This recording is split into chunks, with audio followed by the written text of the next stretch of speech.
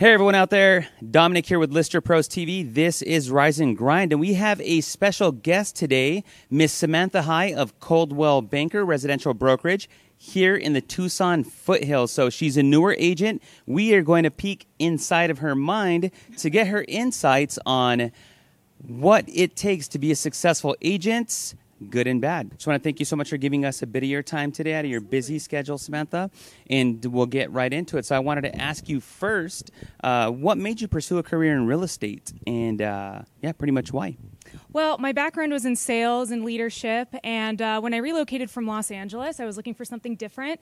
I wanted to start my own business, didn't really know where to start, and as I started kind of looking into it, talking to different people, real estate seemed to be the best fit, and so I decided to pursue my real estate license when I relocated to Tucson in 2015. And so you've been in the game for about a year and a half, and so take us into that first year and a half. Was it an easy transition? Were you successful right off the bat? How did that first, let's just take, for example, the first 6 months. What did that look like?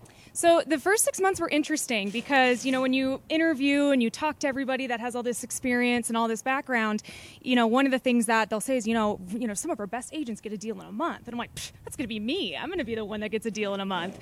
And month in, it seemed like all my skill sets applied. It seems like everything made sense and I was catching on, but just nothing was happening. Month 3, same thing, nothing happening. It took me 7 months to close a transaction, and I was busy. I was hitting the pavement. I was, writing offers, showing clients, really doing everything I could to try to stimulate business. But it took a while, and there were some low moments. There were some tough moments where you kind of have to look at yourself and, surround yourself by all the wonderful people within your office and your co-agents, and just get perspective and get advice to have that momentum. It's pretty eye-opening for sure to, go 7 months without a single deal. But there's another positive side to that, another positive spin, I should say. So while it was tough for her to get her first deal, since then it's actually been a quite different story. Samantha here was actually the Coldwell Banker Rookie of the Year for 2016 for performance. And so take us into what it looked like after those 7 months as far as what you did exactly and what the end result was. Yeah, after that, it was just sort of contagious business. Spring season is the peak season for real estate. And, all of the little moments and discouraging but helpful and learning moments that happened in those first 6 months, really did set a nice platform of confidence for me to continue to just do deal after deal, multitask. After that, it just kind of seemed one after another. I had a couple of listings, but primarily my pool was of buyers, and it was great. There was a couple of months that, every day I was out showing 2-3 clients at a time, and it was really exciting. And so, I knew that I was busy. I knew that I was productive, but it was very exciting to hear that I was the Rookie of the Year for Southern Arizona, because I know there's agents busier than me. So I'm like, somebody else has it. So it was pretty cool because, from March to, or I should say end of March to the end of the year is really where all my business was, just in 3 quarters. So it just really goes to show that, you can never get discouraged, and you just have to kind of hang in there when it comes to this business. So take us into a day in the life of Samantha High. What does that look like as far as what activities you deploy to that have been positive and have resulted in great success for you in order to achieve your level of success thus far? What does the day look like? Yeah, that's a really good question, and something that I think for new agents is one of the hardest things about real estate is that there's really no structure. You're an entrepreneur, you're an independent contractor, and it's really, you have all the tools, you have all the knowledge surrounding you, but you yourself have to figure out what disciplines and daily habits and weekly habits and things that are productive, things that are time wasters. And what's tough is that for me, certain things could be time wasters that other agents find productive, and I think they're a waste of time. So, everybody's so different, and I think that, every day, every week can change depending on if your clients are out of state, if they're coming in town, if you've got listings that are new, if you've got listings that need to be refreshed. But, I think it's kind of that flexibility that is key.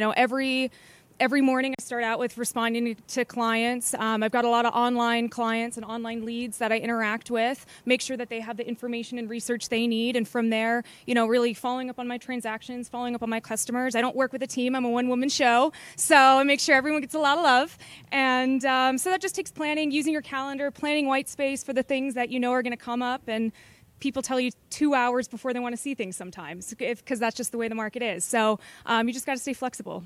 Awesome. And I'm glad that you mentioned online, because on that note, there's a whole new crop of agents that are coming out that really understand technology and its impact on the industry. Mm-hmm. So specifically, how are you using technology, social media platforms, for example, to better leverage those platforms in order to achieve success, if you have thus far, in not only social media, but other forms of technology?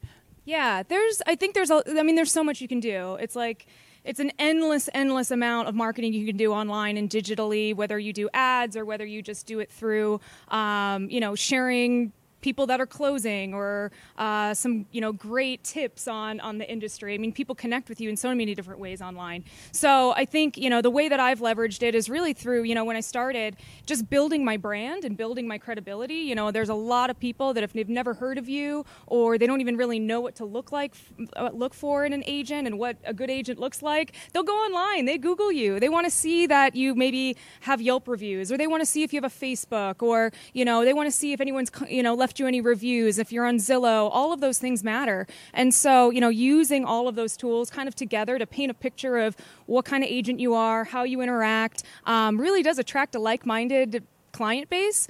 And so I think that it is very important, because I think that in our world now, I mean, that element does create so much of just who you are and how people can relate to you. So that's really the biggest part, is when I started. And then, now anytime I have listings or, are in different neighborhoods, I just share little things, and people really love it. They kind of interact in different ways with it. Awesome. Yeah. So for those aspiring real estate agents, or those just fresh out of school, if you could offer one piece of advice, what would that be? Oh, man. I think if I could offer one piece of advice for somebody fresh out, is do not be greedy. Don't be money hungry. It's true. Don't be money hungry on the commission splits and all the other nonsense people will feed you, because your success will matter so much based on education and mentorship and people that are there to really share experience. There is so much to know. I mean, when I started, I thought, I've been in sales forever. I could sell a hand wash, I could sell, some trees, I can sell. It's not just being a salesperson. Today I was talking to a colleague, and he had said it perfectly. He's like, we're really real estate consultants.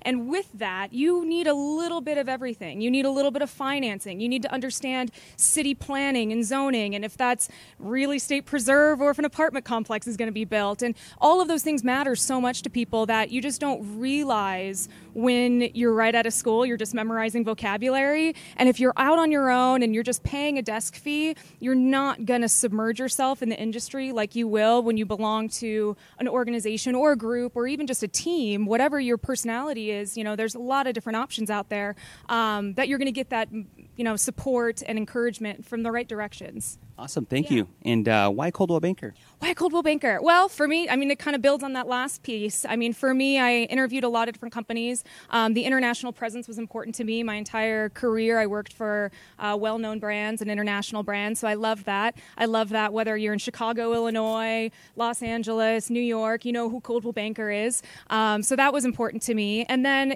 just, again, it also comes down to the people. I could tell the credibility and the genuine attitude of anyone that I met when I came to interview. And it just felt right. It's a little bit of penciling it out, and it's a little bit of gut instinct, and both worked out well. So awesome. Yeah. Thank you. And for those in colder weather cities, from the East, Midwest, so on and so forth, looking for a sunny oasis, why Tucson? Why Tucson? Well, you can't beat the weather right now, right? It's beautiful. The sunny, beautiful weather here is wonderful. I've once heard somebody refer to Tucson as a little big town, and it's true. It's got the soul of your funky Portland, Austin, Texas type places, but it's got the personality of a big city. It's got a lot of people trying to do a lot of creative things, and it's still small. We still protect our mountain views. We still don't want to get too big. There's a huge focus on small business and supporting small business that you usually see in big cities. And so there's a lot of people that want to keep Tucson small, but it's big small. It's a cool place. So favorite thing to do in Tucson? Favorite thing to do? I've got dogs, so we love to go hiking. The beautiful Santa Rita Mountains. We've got the Tucson Mountains. You've got the Catalina Mountains. You're surrounded by gorgeous hikes and trails and things to do. So free time, favorite thing to do is hiking, exploring the desert landscape.